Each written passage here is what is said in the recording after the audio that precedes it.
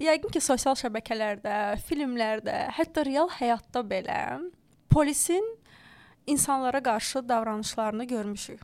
Polis hətta parkda insanlara güllə atır, insanların gözünə biber qazı sıxır, dəynəklə döyür və s. Biz düşündük ki, bu dəfə polislə danışaq. Azərbaycan polisinin hansı hüquqları var? Aparıcınız mən və Ayşə, qonağımız Səməd Rəhimlidir. Xoş gördük hər birimiz bugün burada. Səməd, qanunvericilikdə polis əməkdaşlarının hansı davranış qaydaları var?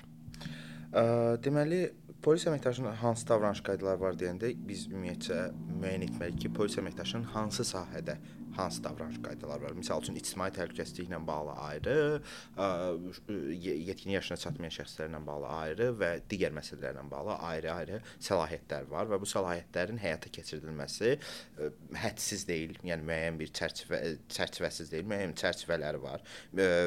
Bunları da polis öz bu çərçivələrə uyğun həyata keçirməlidir. İlk növbədə biz misal üçün bunu nəzərə almalıyıq ki, hər hansı bir polis əməkdaşı əgər bir vətəndaşa müraciət edirsə, öz kimliyini onun üçün şəxsiyyətini müəyyən etməlidir. Yəni ki, təqdim etməlidir ki, o kimdir və vəzifəsi nədir, rütbəsi nədir. İkinci bir məsələ isə polis əməkdaşı vətəndaşa müraciət edəndə, yəni şəxsə müraciət edəndə, polis əməkdaşı ona bunun nə ilə bağlı olduğunu qeyd etməlidir. Daha çox bizdə vətəndaşlar bu polislə ən çox təmasda yol hərəkəti qaydalarına bağlı rastlaşırlar. Yol hərəkəti qaydaları pozuntusuna bağlı onlar bu hallarla rastlaşırlar ki, polis əməkdaşı gəlir, özünü təqdim edir və pozuntunu deyir. O pozuntu ilə əlaqəli tərəflər arasında müzakirə, bəzən mübahisə olur. Yekunda isə polis əməkdaşı əgər bu qənaətə gəlirsə ki, inzibati xəta törədilib, yol hərəkəti ilə əlaqədar, onunla bağlı protokolunu tərtib edir, cəriməsini yazır və s. və axır. Bu formada həyata keçirilir. Bu ən minimum insanların praktikada rastlaşdığıdır.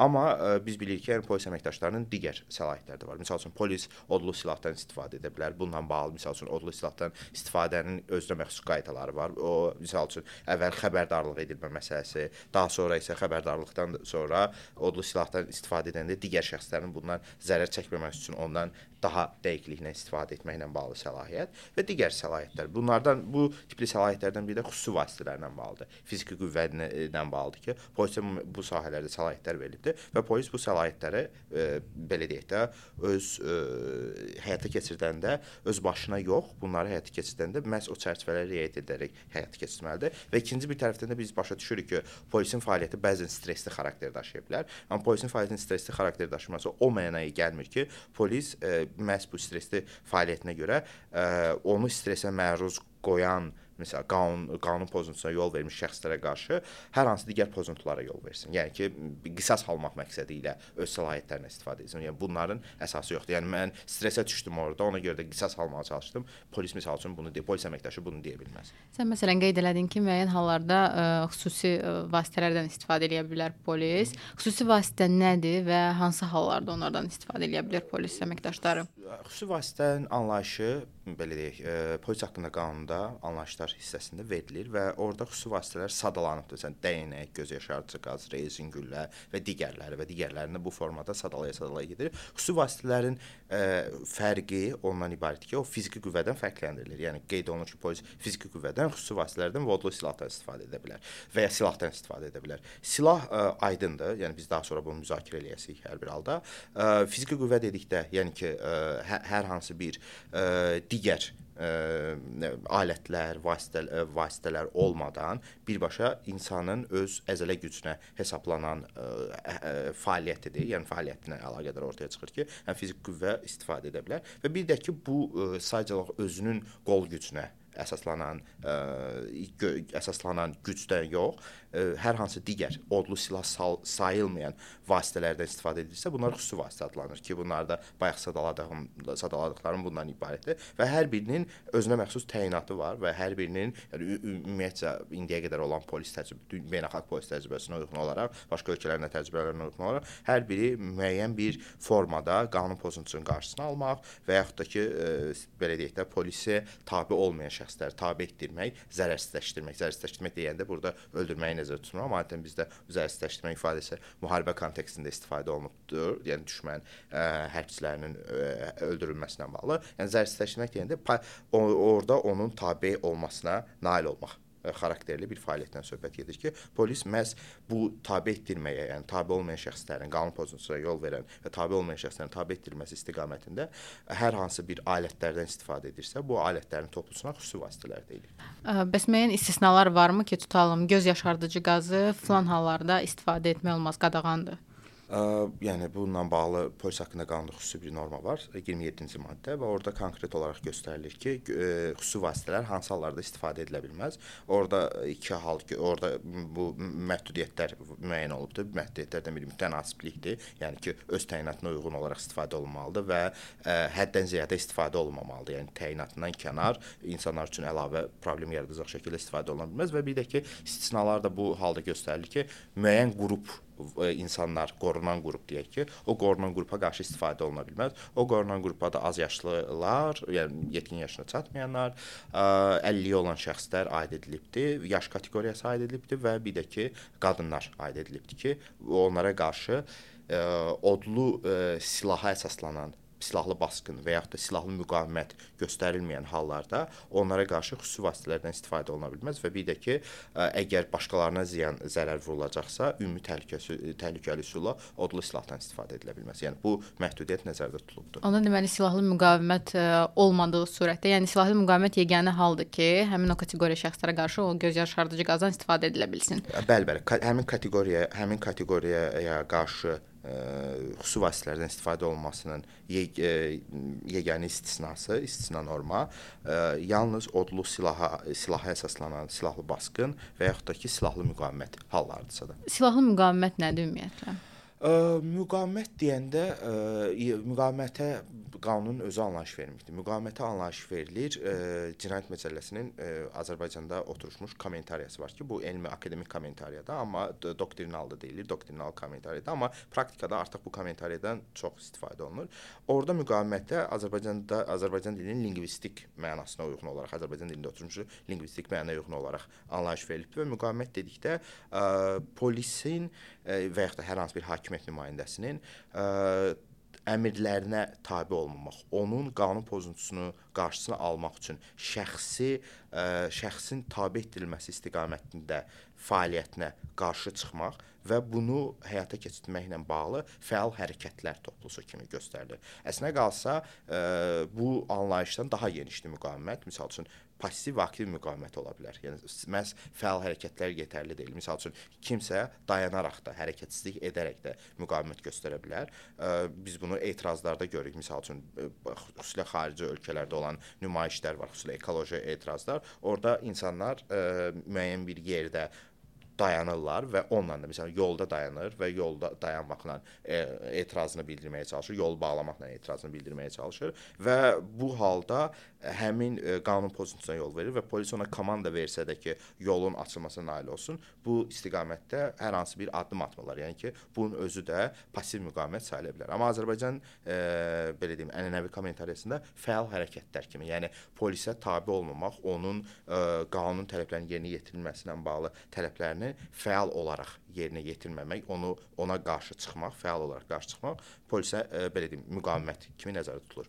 Müqavimətin isə müəyyən bir silahla edilməsi silahlı müqavimət adlandırılmasıdır. Yəni Bəs bu kontekstdə silah deyəndə nə nəzərdə tutulur? Silah deyəndə silahla bağlı həm Cinayət Məcəlləsində, həm mülki və xidməti silah haqqında qanunda silaha anlayış verilir. Silaha verilən anlayış ondan ibarətdir ki, hər hansı, yəni ümumiləşdirilmiş, kobudlaşdırılmış formada canlı qüvvənin yaxud da ki, hər hansı başqa bir qeyri-canlı obyektlərin hansı ki, müəyyən bir belə deyək də, müəyyən bir fəaliyyətin qarşısını almaq üçün istifadə olunan, ona qarşı tətbiq olunan və birbaşa təmas etdikdə zərər vurma xarakterində malik olan, təyinatına malik olan qurğulara silah deyilir.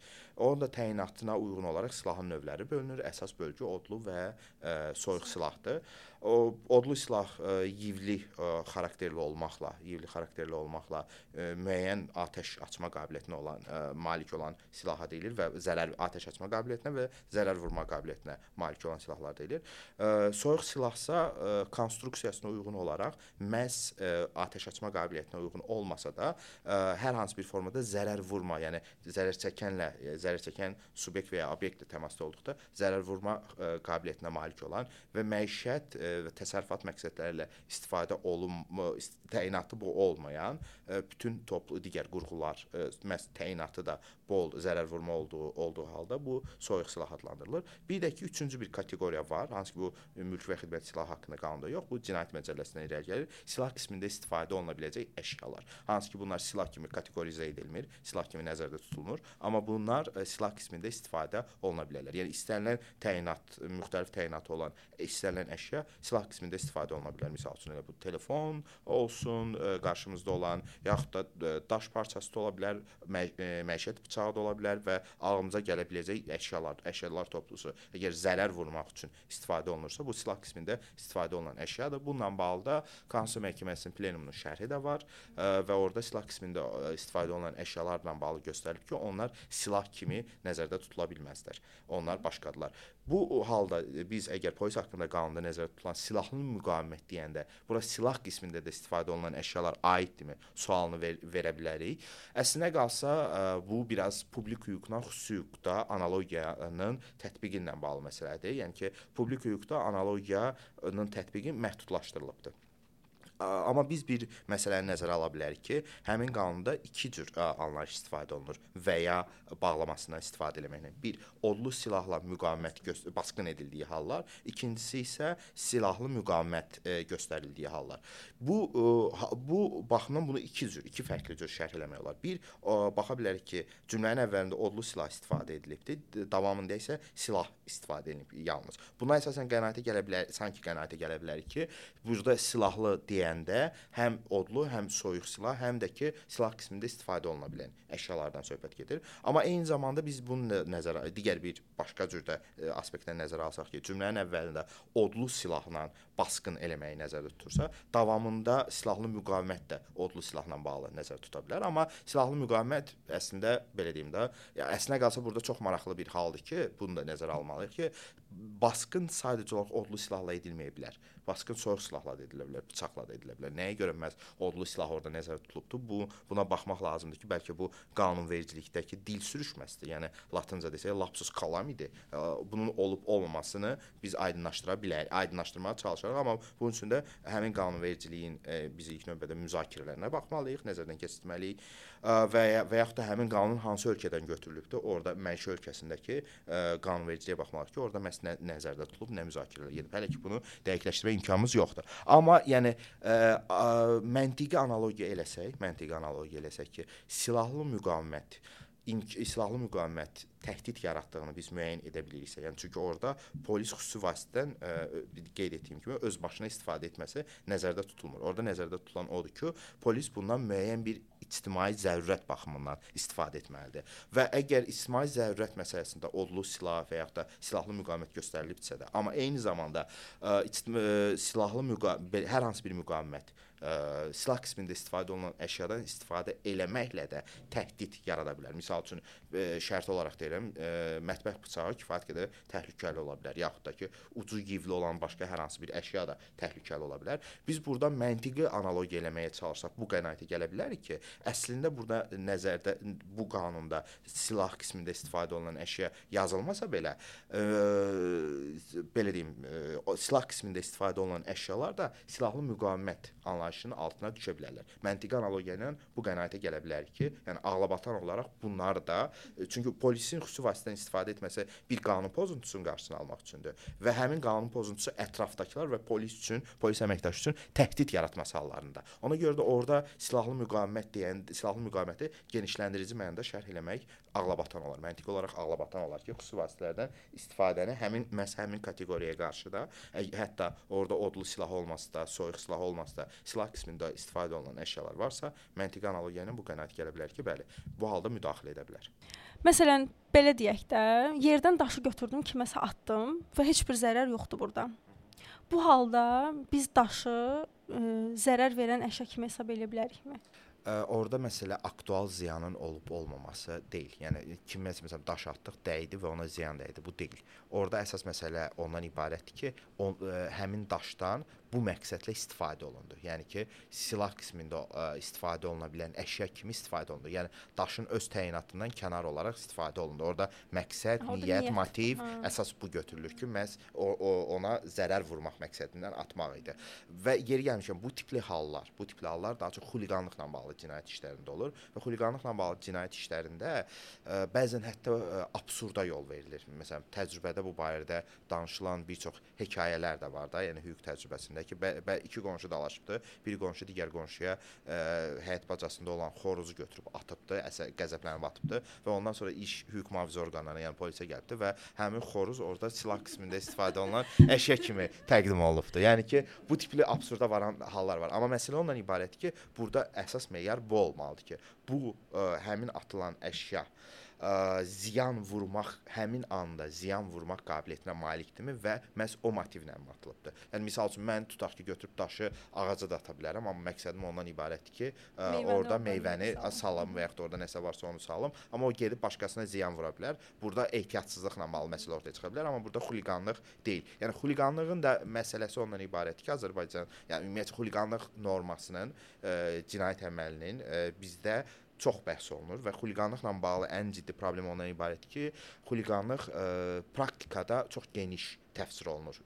Polisin səlahiyyətinə aid olan bir hüquq normasıdır və polis bundan çox geniş mənada istifadə edir. Halbuki daraldıcı mənada istifadə olunsa yaxşı olar. Meyarları bəlli deyil. Burada xuliqanlıq deyəndə ictimaiyyətə hörmətsizliklə müşahidə olunması məsələsi var. Xüsusilə də qonşular arasında yaranan mübahisələr olur və burada belə bir vəziyyət yaranır ki, misal üçün qonşular mübahisə eləyirlər və o anda biri o birinə götürüb daş atır, sonra iş polisə gedir və bir də görürsən ki, polis 221.3-lə, yəni hətta ağırlaşdırıcı halla cinayət işi açıbdır və iki nəfərin belə qəzəblənib qonşu mübahisəsi heç bir tərəfdə ziyan çəkməyibdir. Amma qalıbdılar 7 ilə qədər sənə, yəni təcrübə el dilində desə 7 ilə qədər sənə iş verilə bilər deyilir və bu formada insanlar şokda qalır. Bu baxımdan da xuliqanlıqla bağlı normanın ya qanunvericilik qaydasında nizama salınması yaxşı olardı, ya da ki, bunun normal formada şərh olunmasına ehtiyac var ki, bir məsələ aydınlaşsın. Yəni silah qismində istifadə olunan əşya da bu baxımdan burada aktuallıq kəsb edir. Bayaq da qeyd etdiyimiz kimi, silah qismində istifadə olunan əşya əgər məntiqi analogiyaya uyğun olaraq, yəni silahlı müqavimətin definisiyası altına düşə bilər və bu halda polis xüsusi vasitələrdən istifadə edə bilər. Bəs polis əməkdaşı əgər həmin normalarda yazılanları pozursa, necə deyim, tutalım ki, biz müəyyən elədik ki, daş bu kontekstdə silah qismində istifadə olunan əşyadır. Bu da silahlı müqavimətdir, belə fərz elədik. Polis haqqında qanunda yazılır ki, həmin əməkdaş ondan istifadə edən istənilən halda məruzə eləməlidir. Öz şəxsiyyətini bəlli eləməlidir, məruzə eləməlidir ki, filan hadisələrdən sonra mən bundan istifadə etdim. Bu məruzə olunandan sonra artıq baxılır ki, yəni zərurət varmı idi, yoxsa yox. Bəli. Bu xidməti araşdırma necə aparılır, əsasları nə olur? Ümumiyyətlə bu sədd, yəni onun özbaşınalığa keçmə səddi necə müəyyən olunur?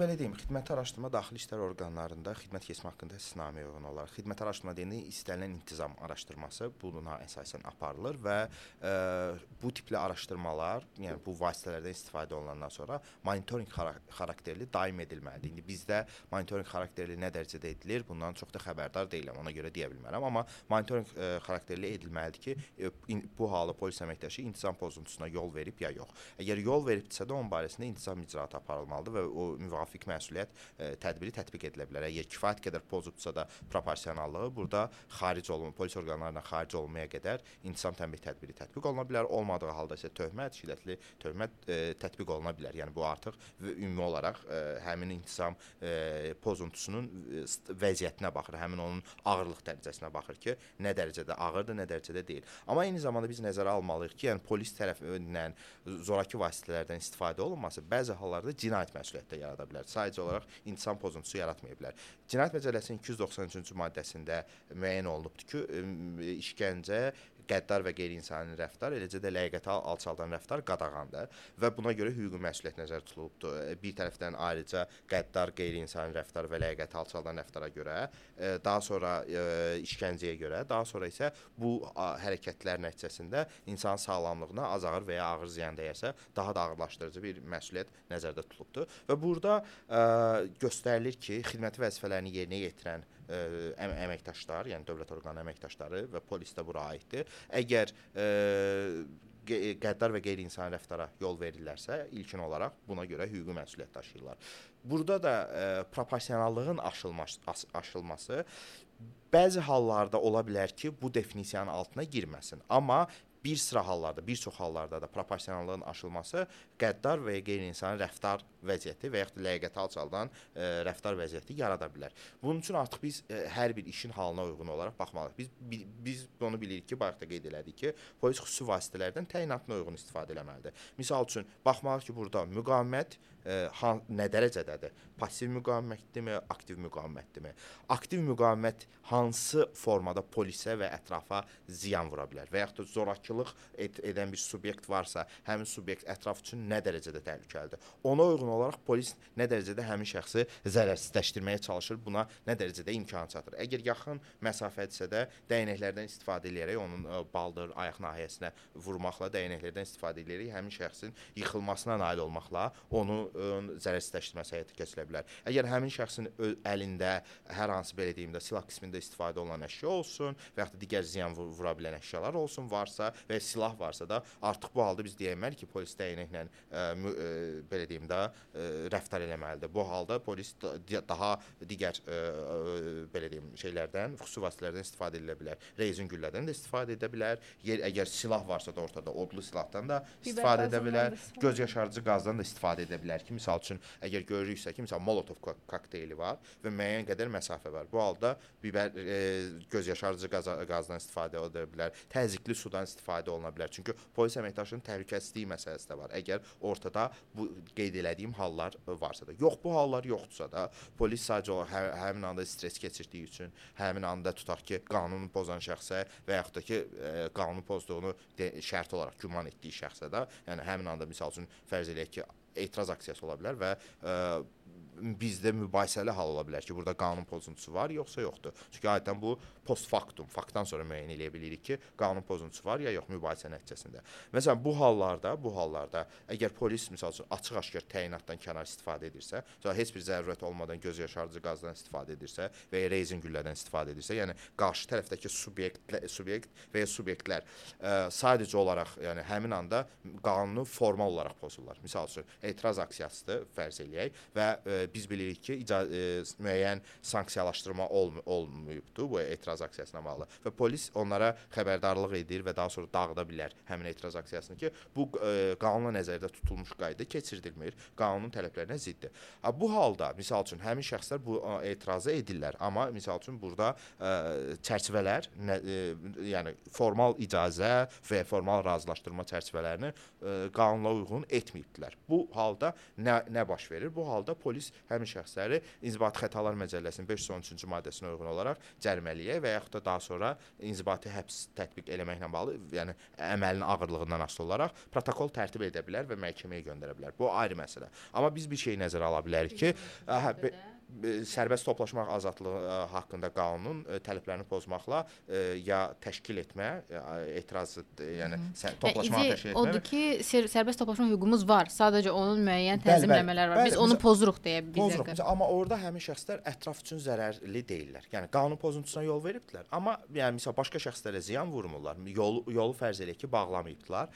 Bu halda biz nə deməliyik? Biz deməliyik ki, polis orada həmin şəxsləri barəsində xəta protokolu tərtib edə bilər. Bunu anlaşılandı. Amma polis bu anda görürsə ki, bu adamlar tutaq ki, kiçik bir məhəllə, kiçik bir yeri təsəvvür edir. Yol kəsilmir, digər şəxslərə heç bir maneə yoxdur. Bu halda biz nə edirik? Biz deyirik ki, polis bu şəxsləri cərimələyə bilər. Bu ayrı məsələ. Cərimələmək deyəndə xəta protokolu tərtib edib məhkəməyə təqdim edə bilər. Amma biz görürük ki, bunların ətraf üçün, ətrafdakı insanlar üçün, ətraf mühit üçün hər hansı başqa bir obyektiv ziyanları yoxdur. Bu adamlara qarşı zorakılıqdan istifadə etməyə də zərurət yoxdur. Bəlkə xəbərdarlıq eləsə, dəvət eləsə və ya digər formada 5 dəqiqə gözləyib sonra apara bilər. Yaxud da misal üçün qolundan tutub apara bilər, heç bir müqavimət göstərmir. Amma misal üçün belə bir hal müşahidə edə bilər ki, 4 nəfər misal üçün qucaqlarına alıb aparırlar və ya sürüyə-sürüyə aparırlar. Biz bu halda o qənaətə gəlirik ki, bu halda gücdən istifadə mütənasib deyil və həmin şəxsi də həmin anda ya alçaldılmış vəziyyətdə aparılması və yaxud da ki, ona qarşı qəddarlıq edilməsi nə ilə nəticələnir? Onunla nəticələnir ki, Cinayət Məcəlləsinin 293-cü maddəsinin tələbləri pozulur və bu halda Cinayət Məcəlləsinin 293.1-ci maddəsinə uyğun olaraq bu hərəkətlərə yol vermiş polis əməkdaşları barəsində və onların etdikləri hərəkətlərə görə fakt üzrə cinayət işi açılmalıdır və bu cinayət işini açmaq səlahiyyəti də prokurorluq orqanlarına aiddir. Yəni hadisənin, faktın baş verdiyi yer üzrə müvafiq prokurorluq orqanı bununla bağlı cinayət işini açmalıdır. Eləcə də eyni zamanda Daxili İşlər Nazirliyi də öz monitorinqinə əsasən bununla bağlı həmin polis əməkdaşları barəsində intizam icraatı başlada bilər. Amma Daxili İşlər Nazirliyinin belə bir icraat başlatmamasından asılı olmayaraq prokurorluq heç kəsin şikayətinə ehtiyac olmadan, zərurət olmadan bununla bağlı öz təşəbbüsündən cinayət işi başlamalıdır. Çünki bu ictimai ittihama aiddir. Cinayət Məcəlləsinin 293-cü maddəsi. Əgər bu edilmirsə, onda yəni bununla bağlı belə deyim də müvafiq addım atılmamış olur və bu tipli hallara da adətən hüquq mühafizə orqanlarında cəzasızlıq halları deyirlər və bu cür cəzasızlıq hallarının artması isə hüquq mühafizə orqanlarının əməkdaşları üçün həvəsləndirici xarakter daşıya bilər ki, onlar növbəti dəfədə zorakılığa yol verib heç bir məsuliyyət daşımayacaqlar. Bu tipli halların azalması üçün bütün dünya təcrübəsində belədir. Polisə daim ictimai nəzarət olmalıdır, polisə prokuror və məhkəmə nəzarəti olmalıdır. Tək polisə yox, hüquq mühafizə orqanlarına və bu halda onların gücdən istifadə ilə bağlı limitlərdə, çərçivədə qalması məqsədi ilə davamlı olaraq bu ictimai nəzarət həyata keçirilməlidir. İctimai və digər nəzarət həyata keçirilməlidir. Bunun həyata keçirilməməsi cəzasızlıq kulturasının yaranmasına səbəb olur və müvafiq belə deyim də problematik vəziyyət yaradır. Çəkindirici xarakter daşımır polis əməkdaşları və digər hüquq mühafizə orqanlarının əməkdaşları üçün. Ona görə də burada əsas funksiya prokurorluğa aiddir ki, prokurorluq öz vəzifələrini yerinə yetirməlidir. Səməd, bəs hansı hallarda polis bir rayonun, bir kəndin giriş-çıxışına bağlaya bilər? Azərbaycanda bununla bağlı, yəni nəzərdə tutulan hallar fövqəladə vəziyyət və hərbi vəziyyətlə bağlıdır. Hər iki vəziyyətlə bağlı da ayrıca qanunvericilik aktı var. Yəni fövqəladə vəziyyətlə bağlı, fövqəladə vəziyyət və hal-hazırda sosial əhəmiyyətli vəziyyətlə bağlı ayrıca bir qanun var, yeni əlavə olundu və bu yeni bir adlandırmaya keçildi. Uzun bir adı var, tam yadımda deyil. Yəni əvvəlki adından sosial vəziyyətlə bağlı nəsə təzə layihədir? Yox, əlavə olunubdu artıq. Yəni fövqəladə vəziyyət haqqında qanunda xüsusi hallar müəyyən edildi. Bu yəqin ki, pandemiya ilə əlaqəli əlavə edildi ki, yəni gələcəkdə əlavə problem yaratmasın. Çünki xeyli müzakirə olundu və hərbi vəziyyət məsələsi, hərbi vəziyyət haqqında qanun var və bununla bu hər iki vəziyyətlə də bağlı konstitusiyada müvafiq norma var ki, belə deyək də, konstitusiyaya uyğun olaraq bu səlahiyyət prezidentdədir ki, prezident fövqəladə və ya hərbi vəziyyət elan eləyir. Bununla bağlı fərman imzalayır və bu fərmanı 24 saat ərzində Milli Məclisə təqdim edir və Milli Məclis həmin fərmanı təsdiq etdiyi təqdirdə ölkə üzrə və ya ölkənin bir hissəsi üzrə fövqəladə və yaxud da hərbi vəziyyət elan olunur. Əsaslar var ümumiyyətlə? Bu misal üçün hərbi vəziyyətlə bağlı ölkə müharibə şəraitində olmalıdır ki, əsaslar olsun. Fövqəladə vəziyyətlə bağlı epidemik şərait. Əsaslar var. İstəyirəm qısa danışaq. Silahlı müqavimət hansı ərazidə olmağı? İxtişaşla bağlı. Bəli, fövqəladə vəziyyət sayılır. Yəni o avtomatik deyil. Məsələn, ixtişaş olmalıdır, kütləvi ixtişaşlar olmalıdır ki, fövqəladə vəziyyət elan olunsun. Amma kütləvi ixtişaş əgər bu gün baş verib artıq davamı olmayıbsa da kütləvi ixtişaşın və ya davamının olmaması üçün, yəni davamının yaranacağına hər hansı bir güman yoxdursa da, yəni orada vəziyyət indiki mövcud səlahiyyətlər çərçivəsində nəzarət altına alına bilirsə, orada artıq fövqəladə vəziyyət elan etməyə ehtiyac yoxdur. Kütləvi ixtişaş əgər çox belə deyim, ağır həcmdə və davamlıdırsa da, o halda kütləvi ixtişaş şəraitində fövqəladə vəziyyət elan oluna bilər ki, onun qarşısı həmin o fövqəladə vəziyyət müddətində qarşısı alınsın. Ona görə də məsələn, hər baş verən silahlı müqavimətdə, yəni ölkə ərazisində, yəni gündəlik kriminogen vəziyyət var və hər baş verən silahlı müqavimətdə toplu olsun, yaxud da ki, fərdi olsun, kütləvi və ya fərdi olsun və ya qrup halında olsun. Bunlar o baş verəndə hər də fövqəladə vəziyyət elan etmirik ki, yəni və yaxud da toplaşmaq ola bilər, insanlar toplaşa bilərlər, yolu kəsə bilərlər. Orada da insanlarla polis arasında müəyyən toqquşma yarana bilər və bu ixtişaş definisiyası altına düşür. Amma bu ixtişaş avtomatik olaraq o deyil ki, bu fövqəladə vəziyyət elan olunsun. Onda hər gün fövqəladə vəziyyət elan eləyərik biz. O baxımdan da fövqəladə vəziyyət kütləvi ixtişaşların davamiyyətli olduğu şəraitdə elan edilə bilər.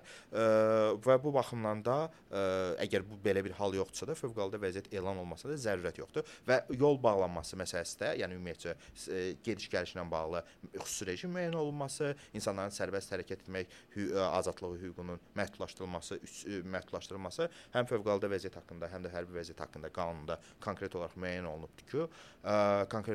olunubdur ki, bunlar fövqəladə vəziyyət və ya da hərbi vəziyyət rejimində tətbiq oluna biləcək tədbirlərdən biridir, məhdudiyyət tədbirlərindən biridir. Əgər bu hallar yoxdursa da onda hər hansı bir yerdə belə deyim, gediş-gəlişə məhdudiyyət qoyulması, əgər polis bunu eləyirsə və ya başqa hüquq mühafizə orqanı eləyirsə, onda yəni müvəqqəti bir məhdudiyyət qoya bilərsən. Yəni misal üçün körpü belə deyim də, körpü açdı və orada elə bir vəziyyət yarandı ki, oradan o körpüdən və ya onun yanındakı yoldan istifadə etmək insanlar üçün təhlükə yarada bilər. O təhlükə aradan qaldırılana qədər müvəqqəti bir məhdudiyyət qoyula bilər. Yaxud da ki, rəsmi şəxslər keçəndə kortejlə bağlı olaraq müəyyən bir məhdudiyyət qoyula bilər. Bunlar müvəqqəti belə deyim də, kiçik insidentlərdir və bunlar ayrı bir tənzimləmədir ki, yəni ki, bu baş verdi və bununla bağlı məhdudiyyət qoydun. Amma davamlı olaraq, yəni bir neçə günlük, bir neçə aylıq, uzun müddətli və mütəmadi əsaslarla məhdudiyyət qoyulması gediş-gəlişə, bunlar artıq sadaladığım qanunlarla edilə bilər.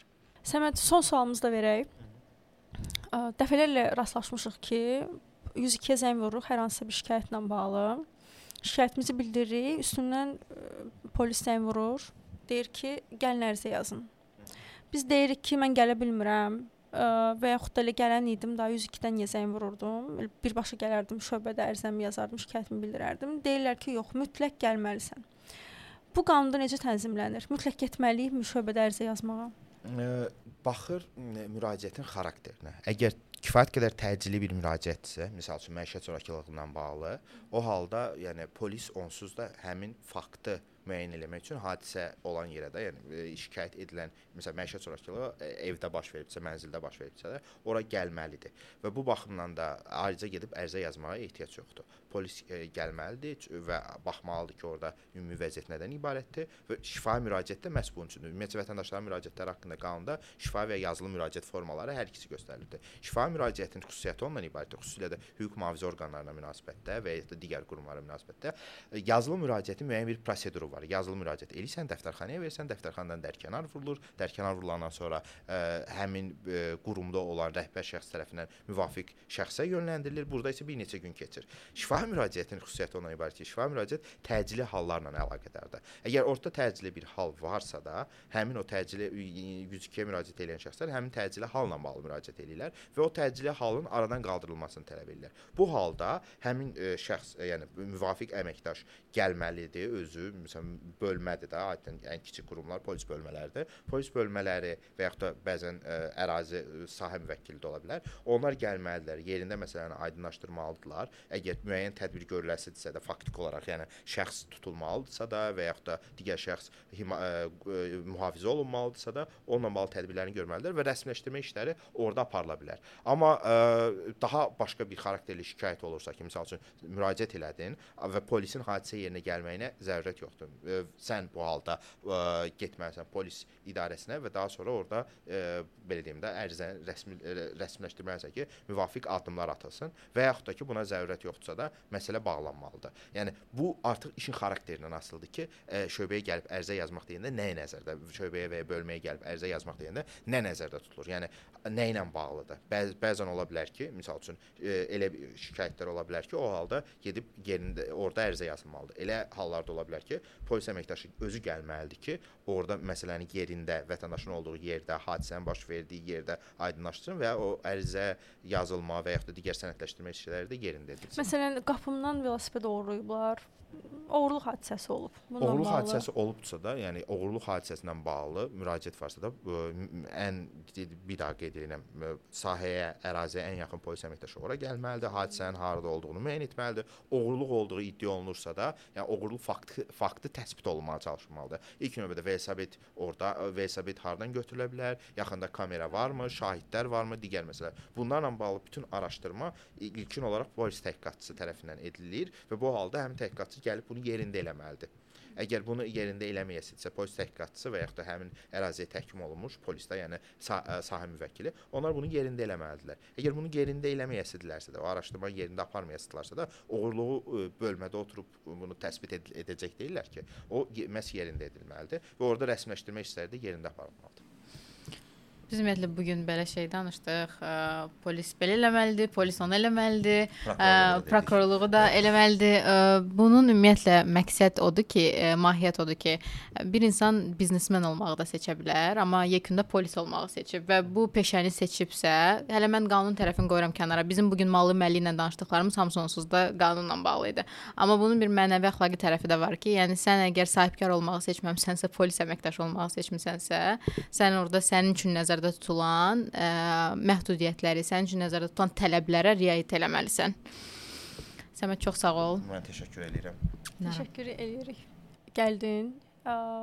Məncə çox faydalı bir müzakirə keçdi. Bir sıra belə deyim, mətləblərə aydınlıq gəldi. Artıq insanlar, polis elə bir insandır ki, gündəlik həyatımızda hər gün polislə rastlaşırıq. Bəzən bilmirik ki, necə davranaq müəyyən situasiyalarda. Düşünürəm ki, bu müzakirəmiz insanlara o yöndə kömək olacaq. Çox sağ ol bir daha.